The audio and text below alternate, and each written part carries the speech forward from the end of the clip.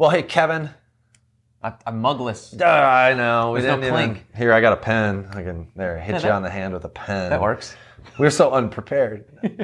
Well, to our faithful listeners and friends who weekly look forward to an episode of Conversate, which you and I think I really actually enjoy doing this. We wouldn't still be doing it if we didn't. It really helps, I think, to flush out some of the things we're thinking about and put into practice, spiritual conversations and themes. But we are making this quick little video just to let you know we're going to take the month of April off from Conversate, just due to a variety of things we got going on, from Pastor Kevin and his family expecting baby number 2 any day, really any day. Maybe by the time people are watching this video, you might even be holding your baby boy. Isn't that crazy? I hope so. Yeah. And then we've got Holy Week coming up, and I'm taking some vacation and stuff too. So we'll be back in May, the first week of May, with some fresh content, as they say. Yeah. And we're looking forward to bringing that to you. And we're so thankful that you've been on this journey with us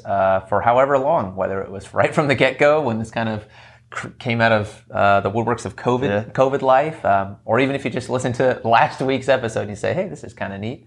We're thankful for you, and it encourages us to keep having these spiritual conversations. And we want to encourage you too. In this gap time of April, we'll still be conversating spiritually, here in the community of faith at Church at St. Peter and Paul. But we hope you are too out in the world, in your spheres of influence, in your home, at your work, at your school, because Jesus is at work. He's up to stuff. And so we want to pay attention to that and talk about it.